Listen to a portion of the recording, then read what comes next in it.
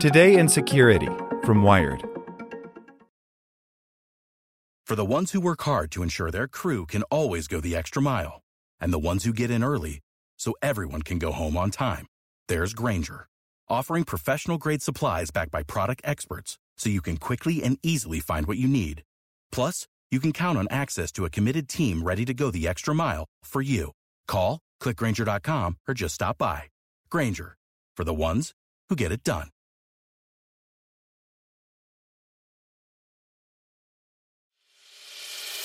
As a longtime foreign correspondent, I've worked in lots of places, but nowhere as important to the world as China. I'm Jane Perlez, former Beijing bureau chief for the New York Times. Join me on my new podcast, Face Off, U.S. versus China, where I'll take you behind the scenes in the tumultuous U.S.-China relationship. Find Face Off wherever you get your podcasts. Today in Security from Wired. Hundreds of scam apps hit over 10 million Android devices. The so-called GriftHorse campaign used clever techniques to avoid detection in Google Play for nearly a year. By Lily Hay Newman. Google has taken increasingly sophisticated steps to keep malicious apps out of Google Play, but a new round of takedowns involving about 200 apps and more than 10 million potential victims shows that this longtime problem remains far from solved, and in this case, potentially costs users hundreds of millions of dollars.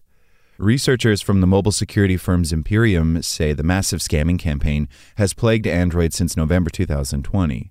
As is often the case, the attackers were able to sneak benign-looking apps like Handy Translator Pro, Heart Rate app and Pulse Tracker, and Bus Metrolist 2021 into Google Play as fronts for something more sinister.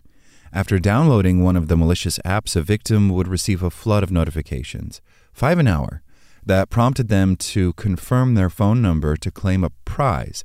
The prize claim page loaded through an in-app browser, a common technique for keeping malicious indicators out of the code of the app itself.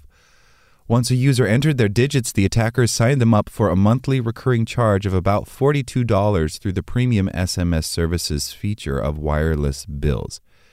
It's a mechanism that normally lets you pay for digital services, or, say, send money to a charity via text message. In this case, it went directly to crooks.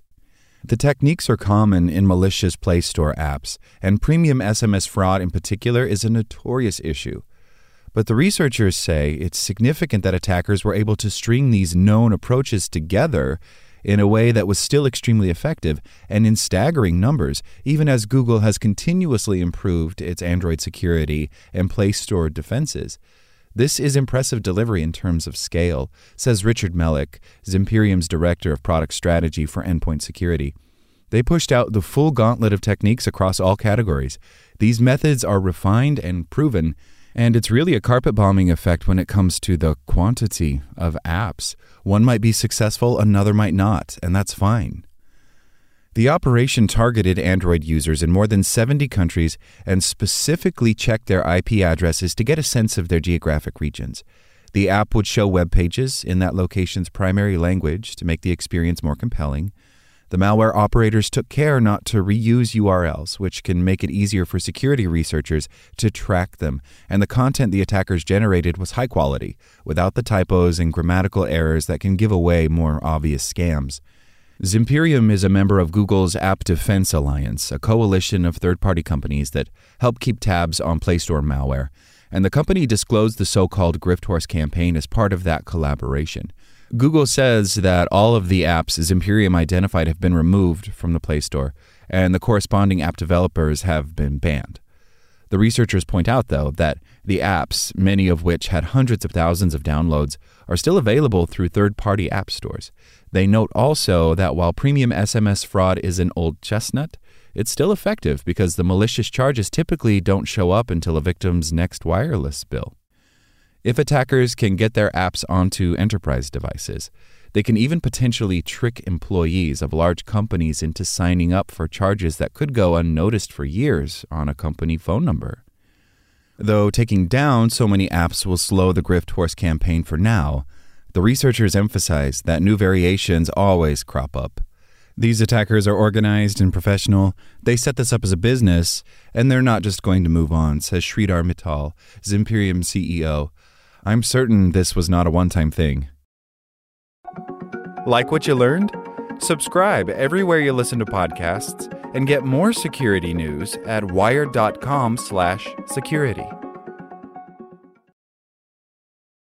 For the ones who work hard to ensure their crew can always go the extra mile, and the ones who get in early so everyone can go home on time, there's Grainger, offering professional-grade supplies backed by product experts so you can quickly and easily find what you need.